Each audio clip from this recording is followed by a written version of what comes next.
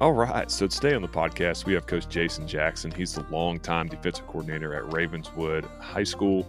And this past year, he took a break from being defensive coordinator to help with some family stuff. But Coach Jackson is full of wisdom, and I really appreciate him coming on the podcast.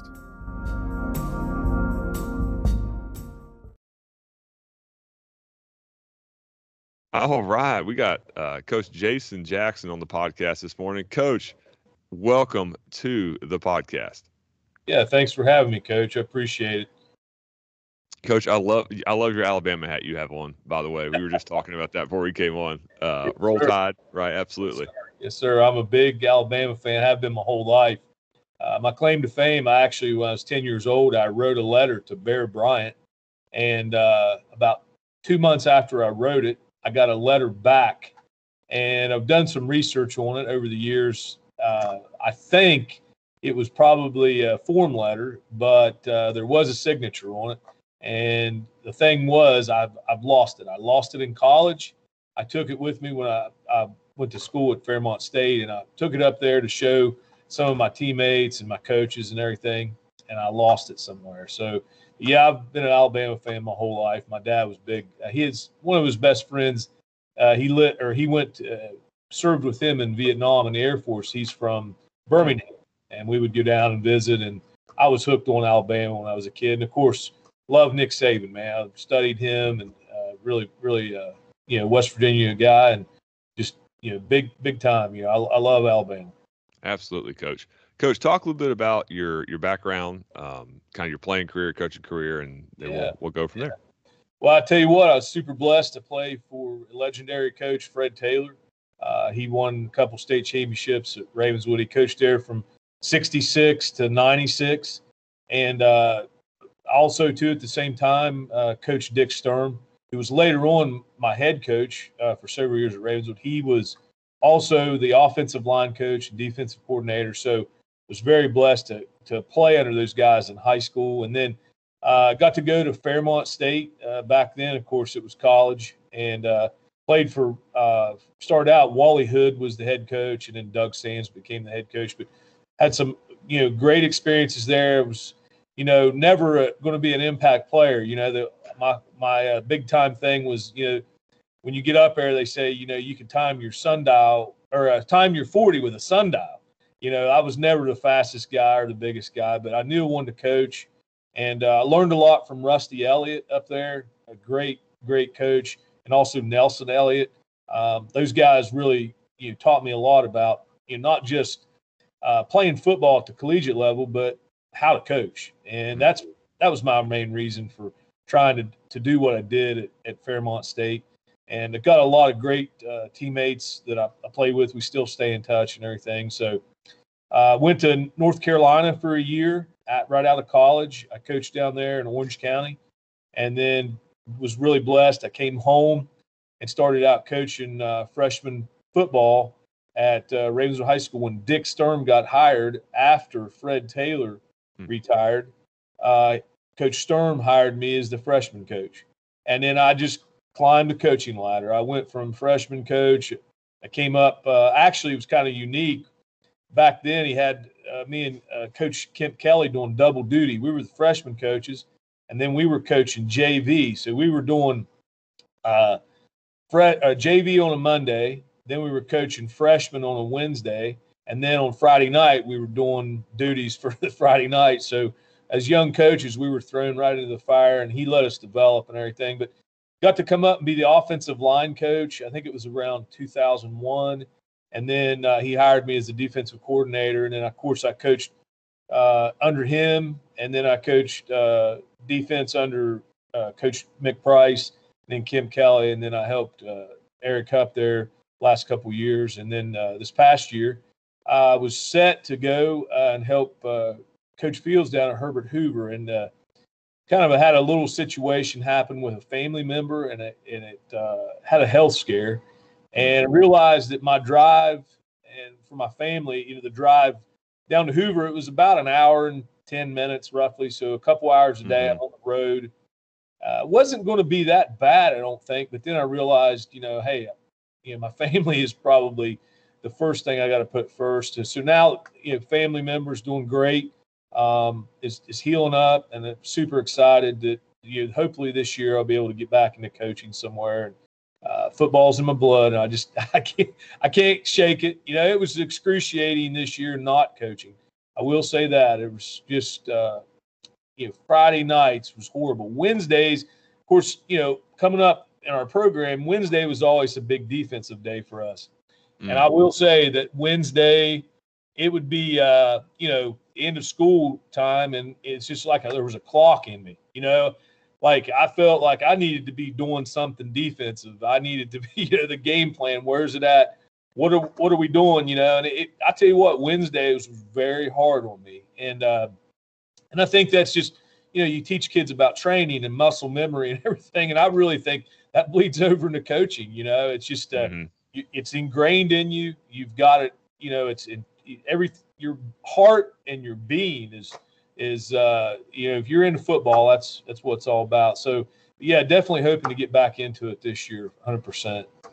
You talking about muscle memory? That's funny you say that, because I think that us as coaches, we have as many routines as our players have. Exactly.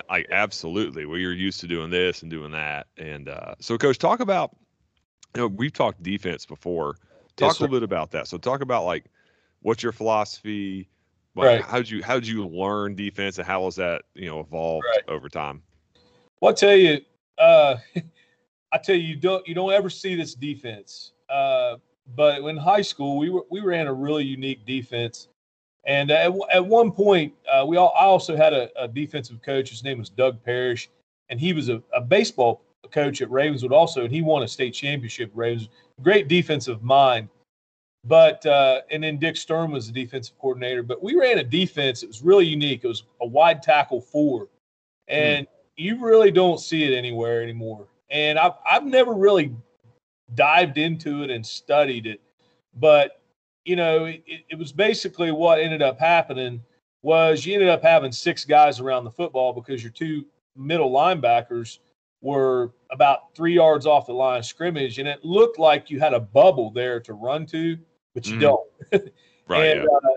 And I actually played outside linebacker in that defense, and I was a strong side outside linebacker, and it was pretty unique. You went to the strong side of the field, which back then we always designated, and most teams do, the tight end's going to be your strong side. And I'm up on the line of scrimmage, and basically you had the flat.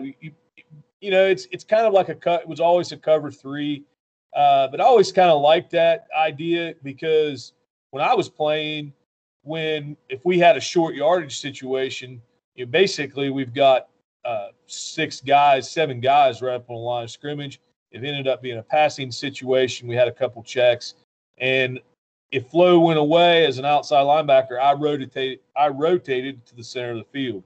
So it's kind of a unique defense, and I've kind of tried to watch and see if anybody ever runs it anymore, and they don't.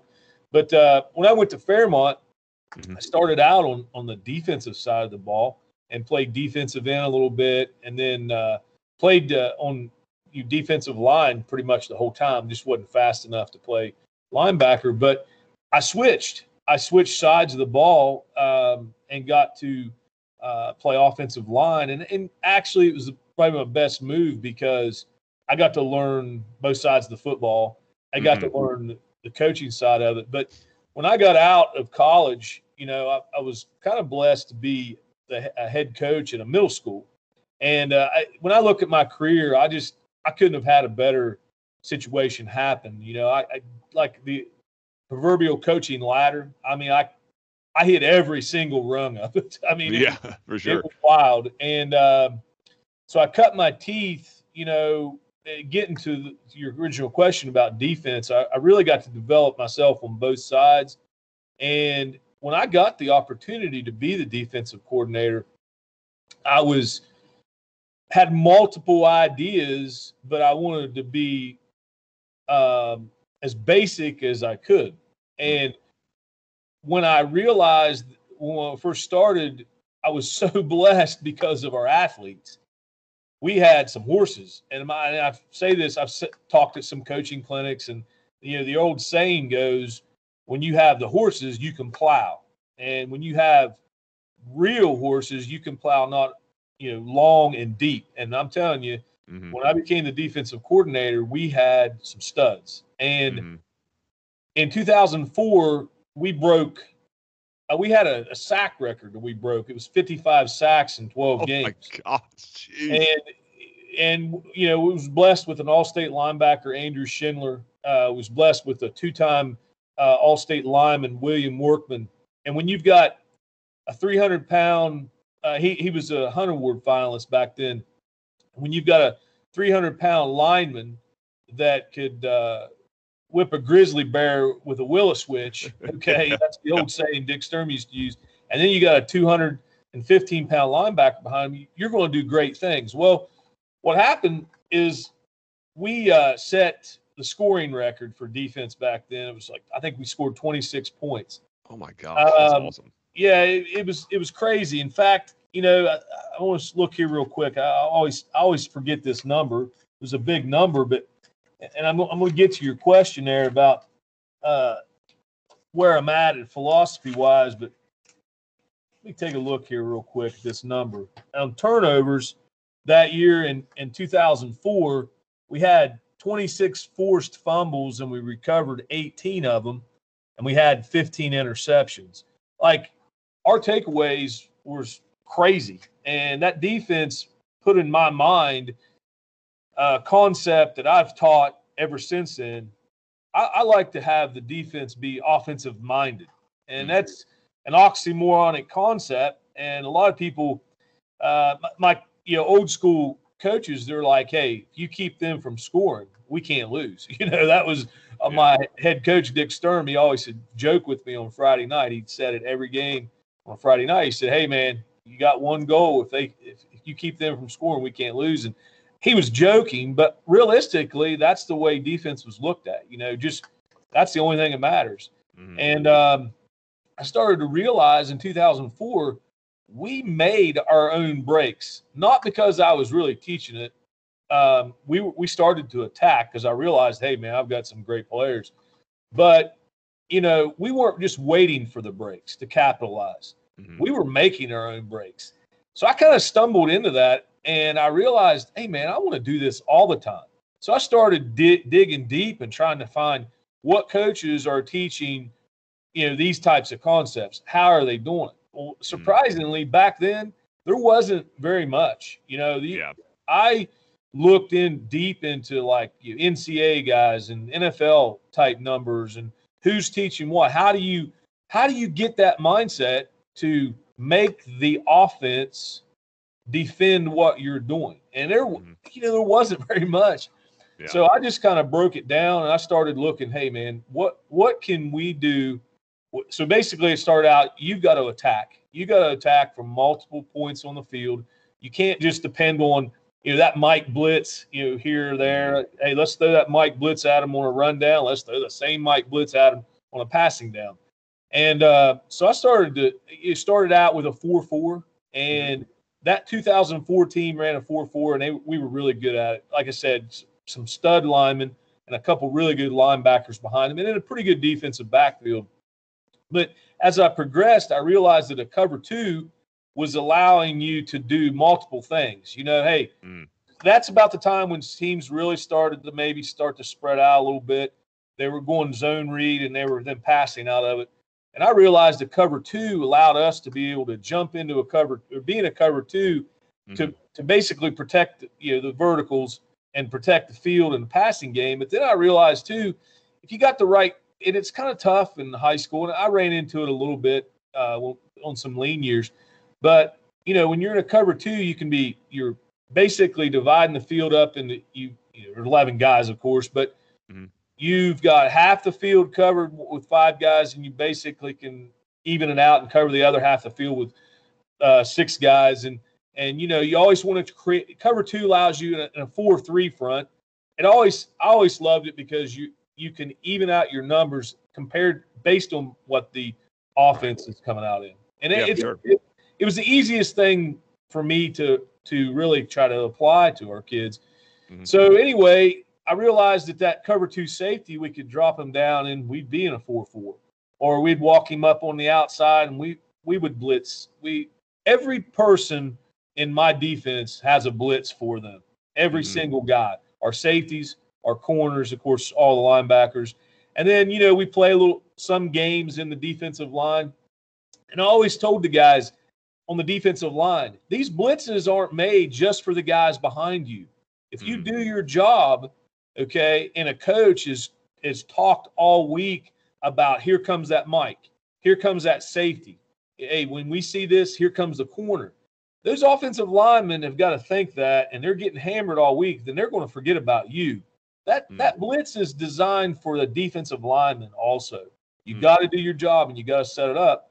But it's you can get in on that action just as well as the Mike can, just as well as the safety can. So, it's the idea whenever we got our guys to start believing in make your own breaks, okay? And we started to teach the guys we can score on every single play just as like the offense can. Okay, we don't have to fall on a fumble every single time. Actually, we did the opposite. And it was a fight with my old school coach. My old school coach, he was like, hey, man, originally he said, let's just take the fumble. Let's just get on it. I was like, Coach, let's do it this way. Let's teach these guys when the ball's on the ground. As long as there's certain situations. Hey, there's a scrum and a ball falls on the ground. Yeah, drop one.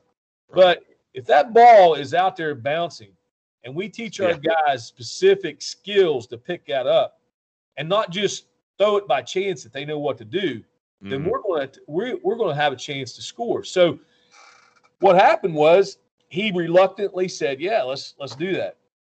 So we ended up scoring in my over 17 years, 300 defensive points. Oh my gosh. Yeah. So we had 14 scoop and scores. Yeah. And then I had to look at whatever that difference is on interception returns. And I'll get to interception returns a little bit, but up to that point, even when you study NCAA football, I forget what date it is. I'm going to say it was in the 80s, where it might have been early 80s. You still couldn't advance a fumble. Like that old school way of thinking, I forget what year it was they changed that rule. But there's been some highlights, in the national championship game. I think Notre Dame was playing somebody.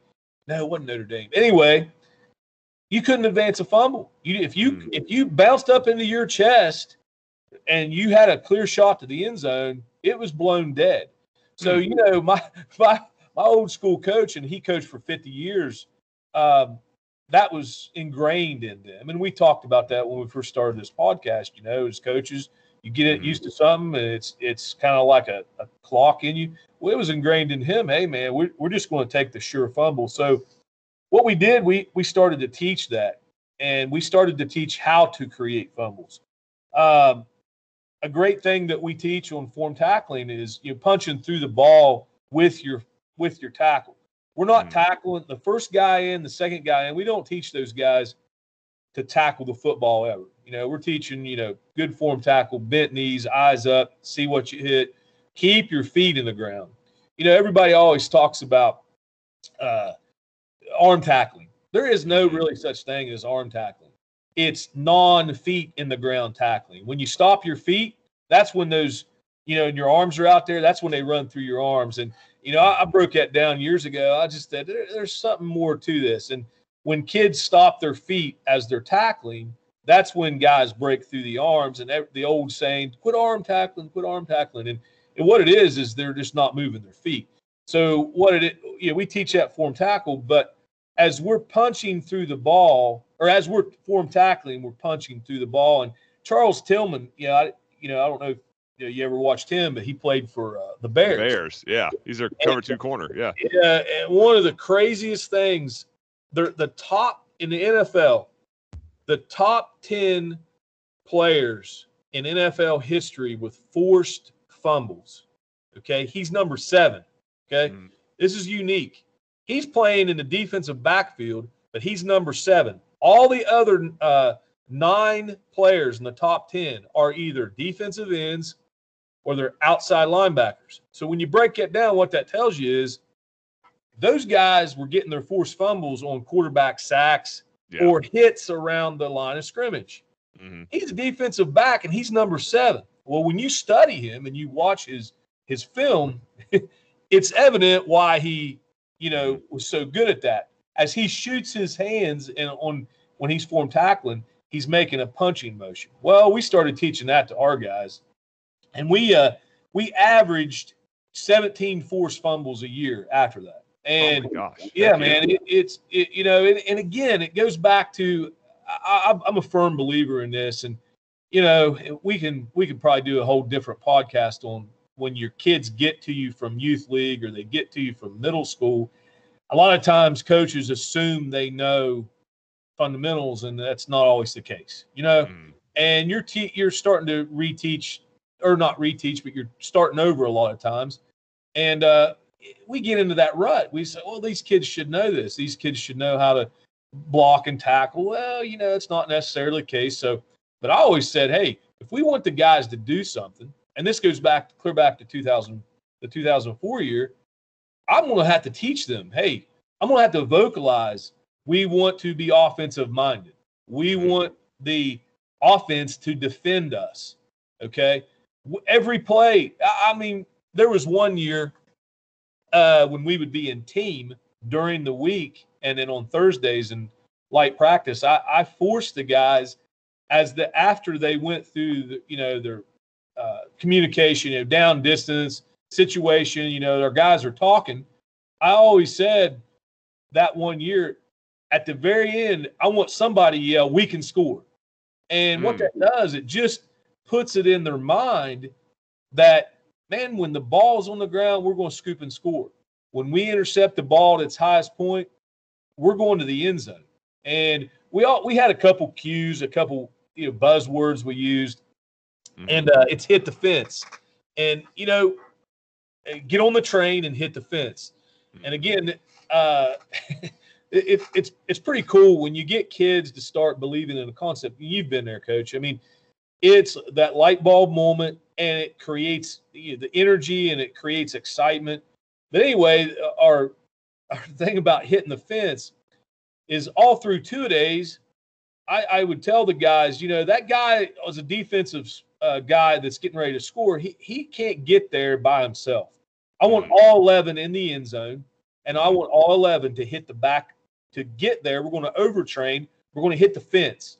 So, on the practice field, if we picked up a fumble or we intercepted, all 11 guys had to hit the fence. And if they didn't, then we'd have, 10 burpees or whatever, just as a reminder.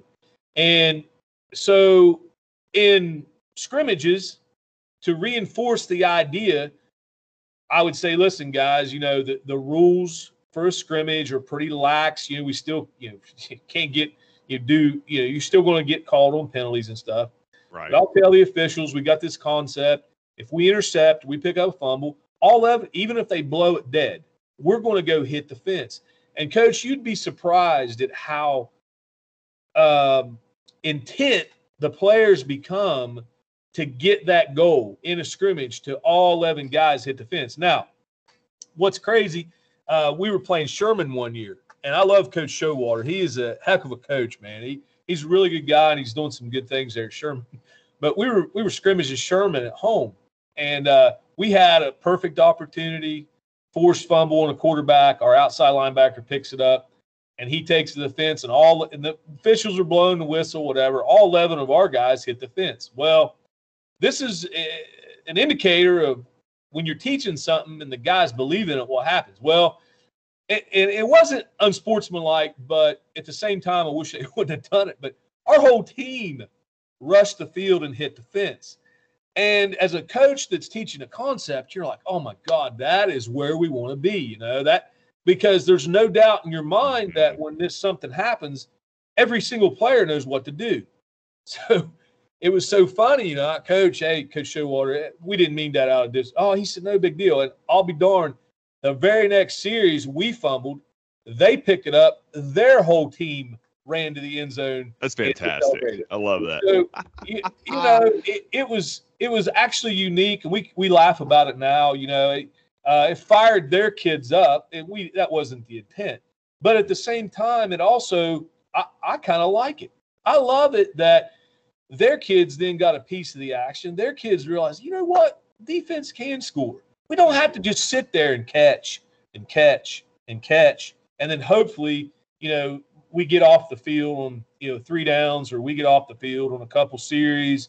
We make a play here or there. No, man, get after them, and don't just wait for the breaks.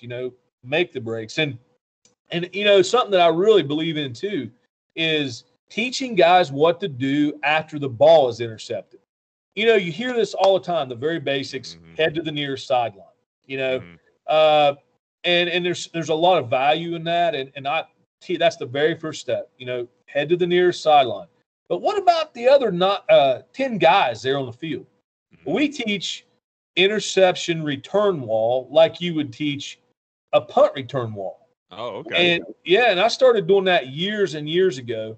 And I got to speak at the clinic last year for Coach Lilly at Coalfields, and I have some pretty good film of it. Our guys actually doing it, and they don't always get it. And there's one clip. If one kid had just done what he was coached, it'd have been like a 90-yard interception return. But anyway, the really basic key that I started out with was the defensive lineman. They've rushed the quarterback, and the ball's in the air, or they're back there 6-7 yards on the other side of the line of scrimmage. We intercept the ball.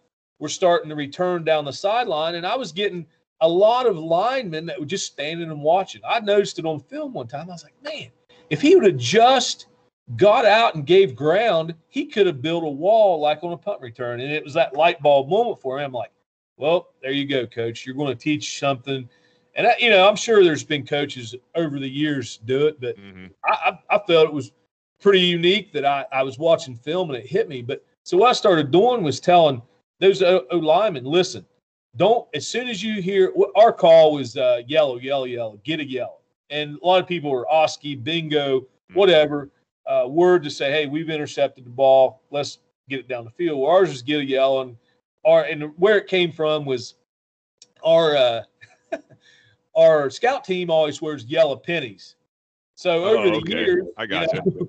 We were always, as coaches, get a yellow, get a yellow. So in a game now, if we intercept the ball, if anybody hears yellow on defense, we know, hey, we've got a job to do.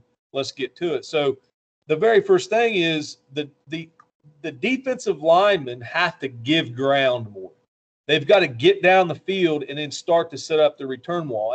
And Coach, you can watch this on your film. You'll see it. Even every offensive lineman is kind of slowly seeing the interception guy returning it, and he's taking a slow angle down the field. Well, I talked to our defensive lineman. I said, listen, guys, you got to give ground and then build that wall. And when those O-linemen are getting ready to hit the guy that's intercepted the ball, you're right there. You've built a wall for him. So the O-linemen never know it's going to be there. Now, I started to add it up, like, whatever side that the ball is intercepted on. Let's just say cover 2 safety, from the defensive perspective, the left side of the field, he intercepts the ball, let's say, deep out, 12 yards, whatever. So on that side, you've got a corner, probably in the flat. You've got an outside linebacker in the hook curl, right in that range. So those two guys need to be, as soon as they hear yellow or they see the ball is in our possession, they've got to right now turn and go straight up that sideline. They got to lead interference. They got to be looking for, the receiver that was on the play or a secondary receiver, whatever. They've got to be in their face. The backside corner, the backside safety, they need right now to locate where the quarterback is. The blocking halfback or maybe a relief halfback. Those two guys are the quickest guys on the field. They're the most athletic back there. They've got the best perspective where they need to be to stop the interception return. Those backside guys are now going right at the quarterback, right at basically a blocking back or a receiver. And then, of course, the offensive linemen are making the wall. And what happens is it's really unique when you see it all come together. Offensive linemen, defensive linemen are giving ground. They're building a little wall. The interference is going up the field, blowing up anything in front of them. And those backside guys are coming in right at the last second, knocking out the quarterback, knocking out the other receiver. And it's a well-oiled machine. You can create, and that's really why we was able to score 300 defensive points in that time frame. Guys knew what to do. Guys knew where to go. And it sounds complicated, but it isn't. And when you get the guys to realize, hey, man, we can do this. We can make things happen. And that's a big saying for us. And, I've researched that quote a lot. Michael Jordan, there's some people wish it would happen. Some people make it happen or wish it would happen. Some people make things happen. And you take that clear back. It was actually originally Buzz Aldrin said it back when they were going to the moon. Oh, okay. I got you. Yeah. So, but it's really attributed these days to Michael Jordan. And I always tell our guys, don't be that guy that just stands around wishing things would happen. Go make it happen. Go make it happen. Don't say, boy, I wish we could have scored right there. We intercepted that ball. Or, hey, man, I wish I would have scooped and scored. I wish I would have scooped that ball first because it was out in the flat and I had a clear run out of it. I just decided to jump. Don't be the guy that just wishes that you would have done something. Train yourself and go make it happen. And we lived on that, and it was exciting. And I tell you, I went back through and I converted. I think we started using Huddle. I think it was 11, and I think Huddle had been out a few years before that.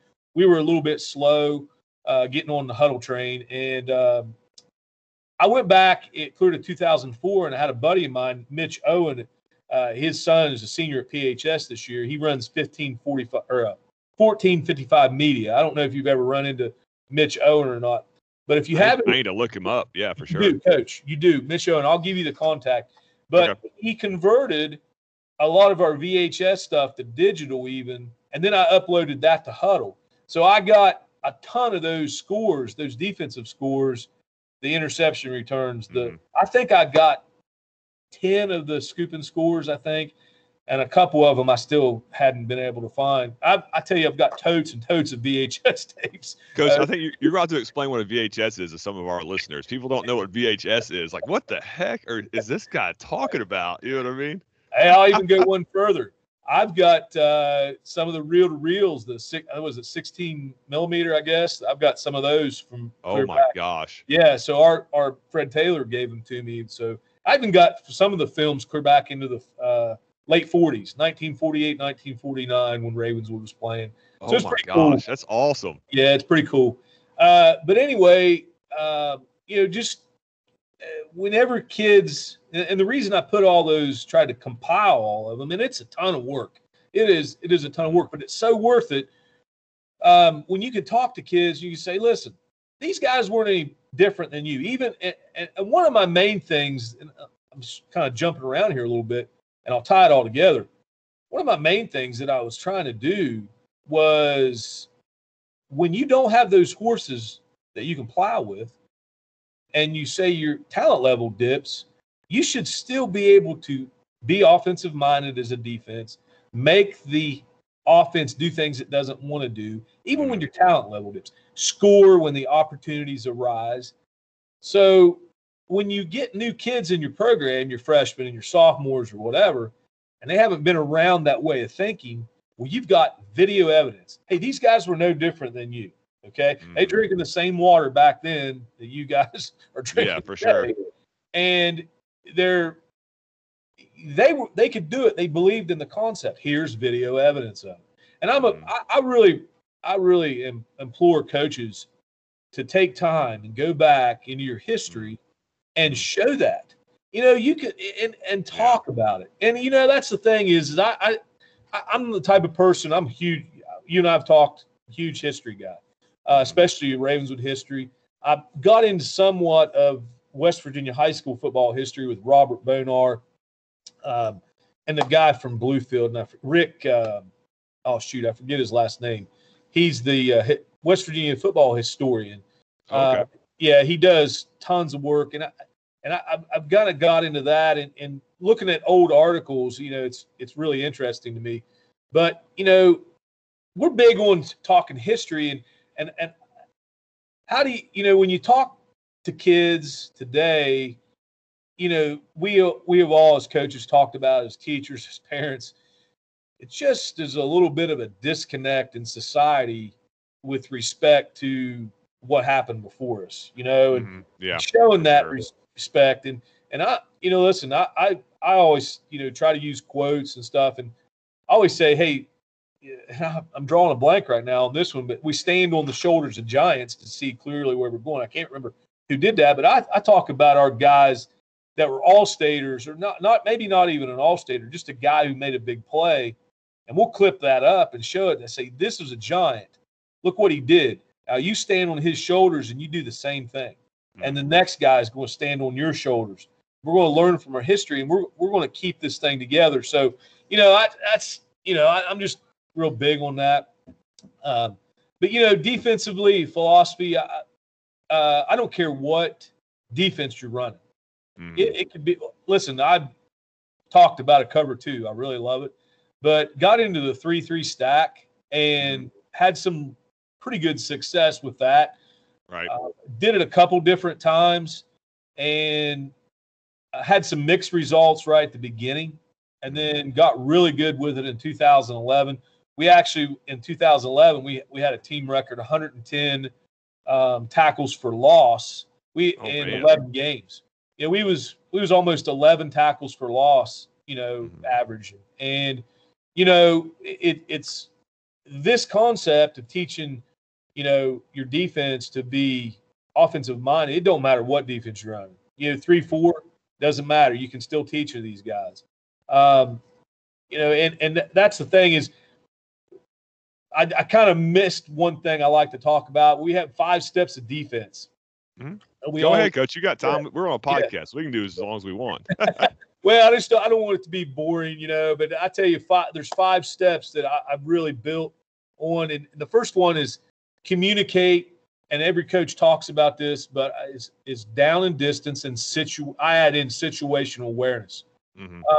Every coach says, hey, communicate down and distance. Communicate down and distance. I've heard that at every clinic I've ever been to. I heard it from my high school coaches back in the 80s. Communicate, tell your buddy what down and distance is. I always heard it. But I've never really heard anybody talk about situational awareness. And this is another podcast, how I used to teach it. And I studied the Navy and how they teach their pilots situational awareness when they're up there, whatever it is, 10,000 feet, and they're in a dogfight. They got to see what's going to happen before it happens. Yeah. So I started to teach that to our defensive guys. And it started out with down and distance, and then it was where are you on the field and what time of the game is it?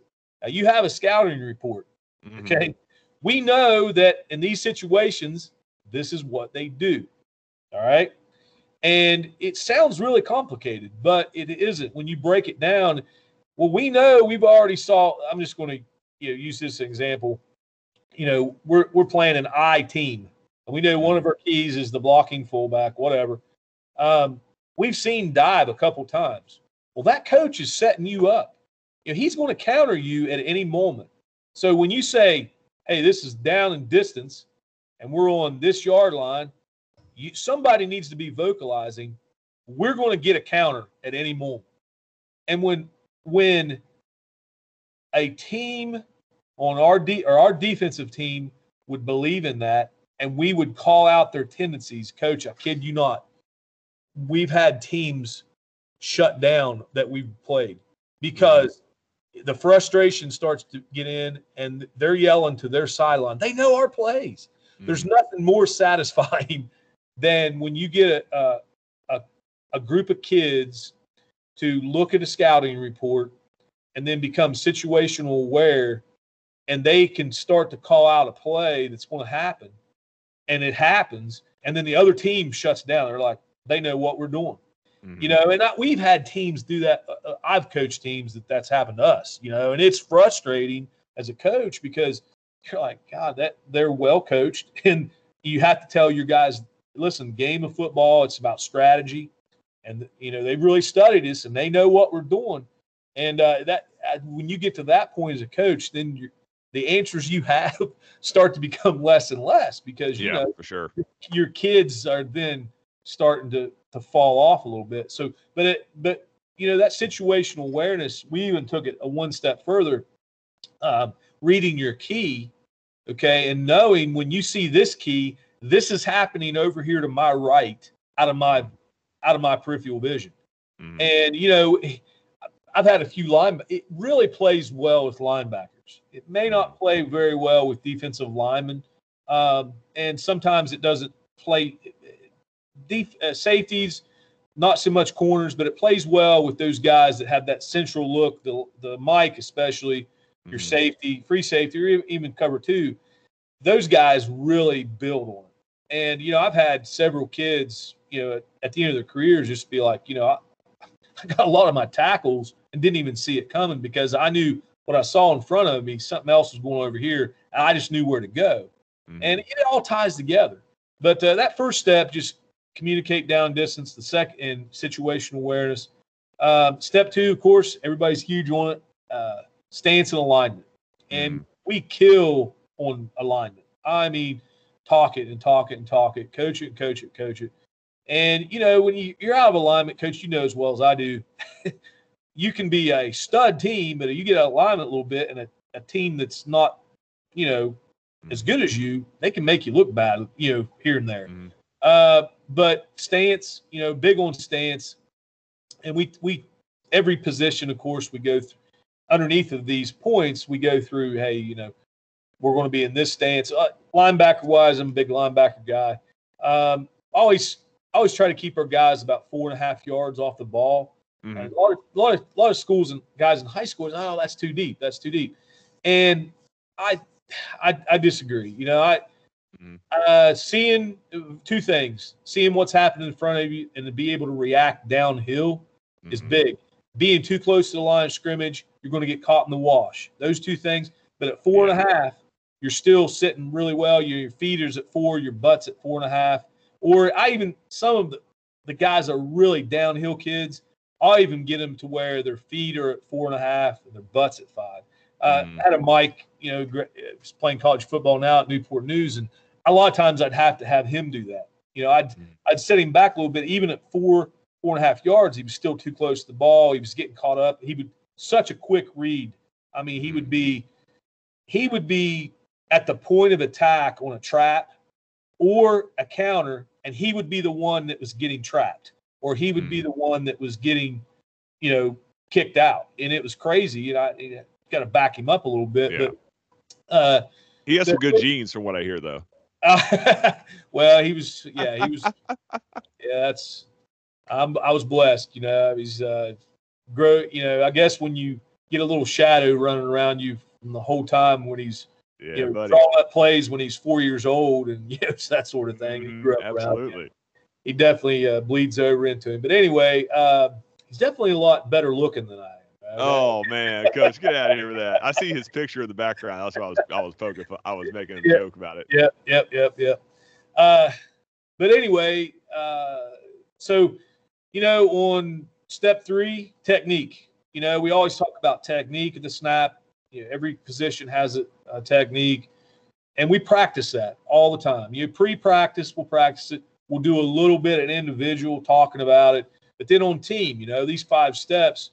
And that step 3 is, on that technique at the snap is really key.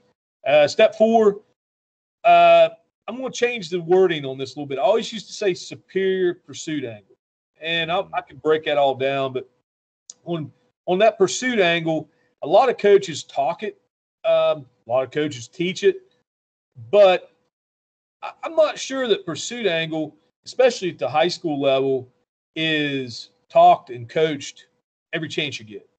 And as I coached from my early career on up through, I realized pursuit angle is probably the most important thing besides a great form tackle. And I always said, that's why I put superior. I said, don't take that lazy angle.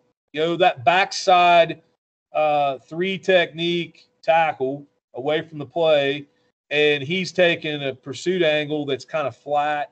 Dude, open them hips up and sprint, because and I'm huge on these tackles making these plays.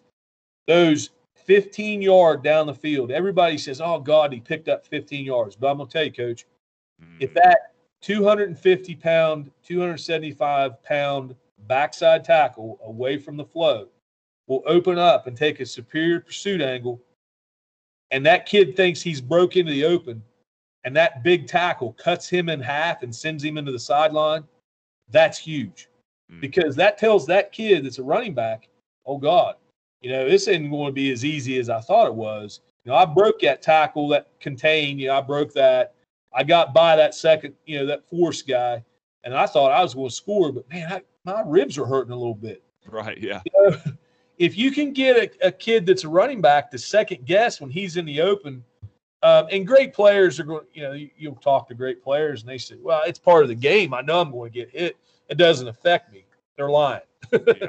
If you can plant that shoulder right, and that solar plexus, and you can knock the wind out of him a little bit, it's huge. So that superior pursuit angle, it's for every kid. Backside corner, the last line of defense. That guy just broke 30-yard run. If that backside corner is taking that superior pursuit angle, that lane is filled. He's not going to score.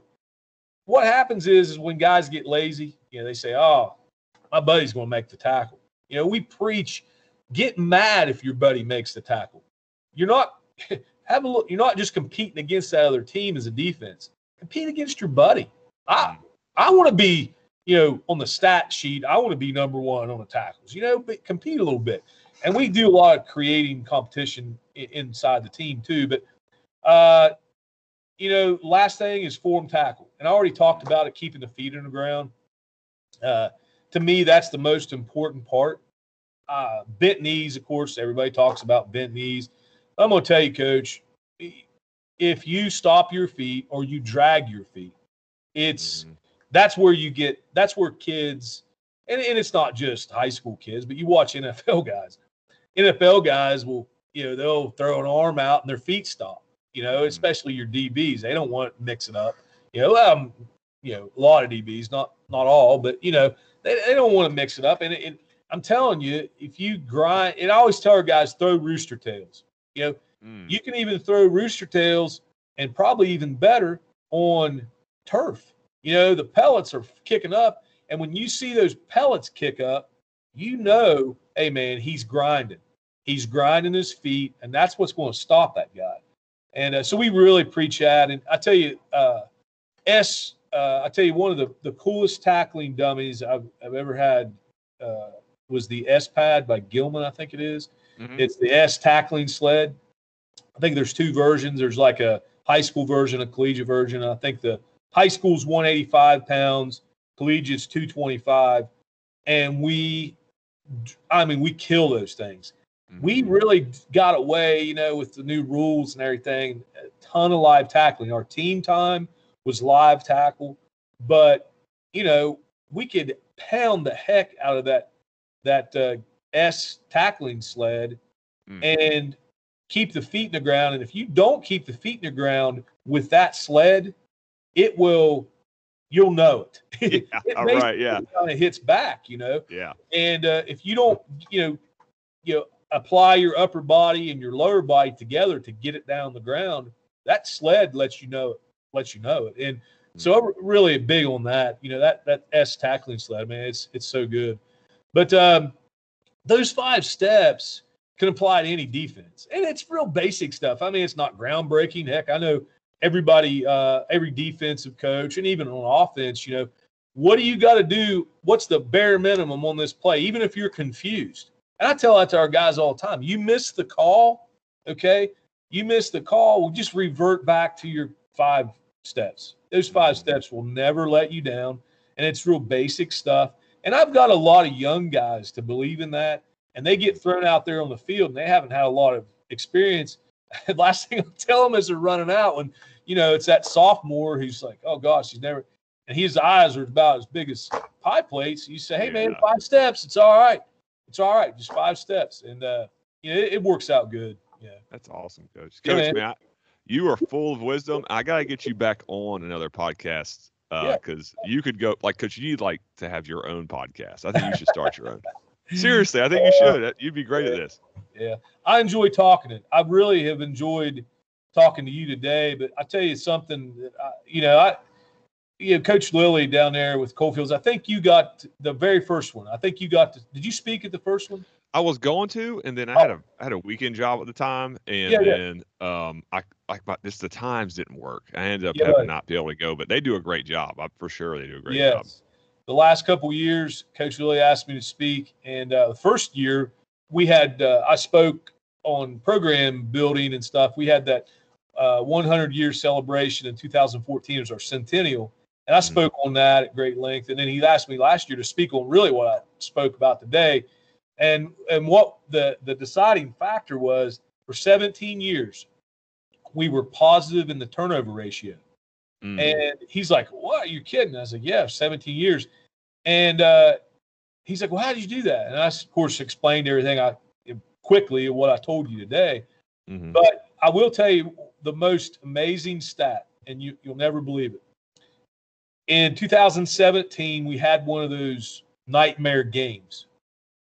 Our offense had 10 turnovers. Oh, my gosh. And our offense had 300 yards, 320 yards of total offense at the end of the game. Their offense had 100 total yards. But we lost 30, I think it was 32-7. Okay? Coach. So even with that one game where we gave the ball up 10 times, I think they had 2 pick sixes, a scoop and score, whatever. We fumbled on our own 10. They had a 10-yard drive for a score. It was a nightmare. And even with that one game where we still gave the ball up 10 times, I think that year, we were like +5. And then I think it was 2015, we had a down year. We were 1-9. We still had a plus, I think it was +1. So, oh, wow. Yeah. So, it was, how do you get there? You got to talk it every single day. You've got to rep it every single day. It's just basic common sense. But what do you really care about? And as a defensive coach, that's what I cared about.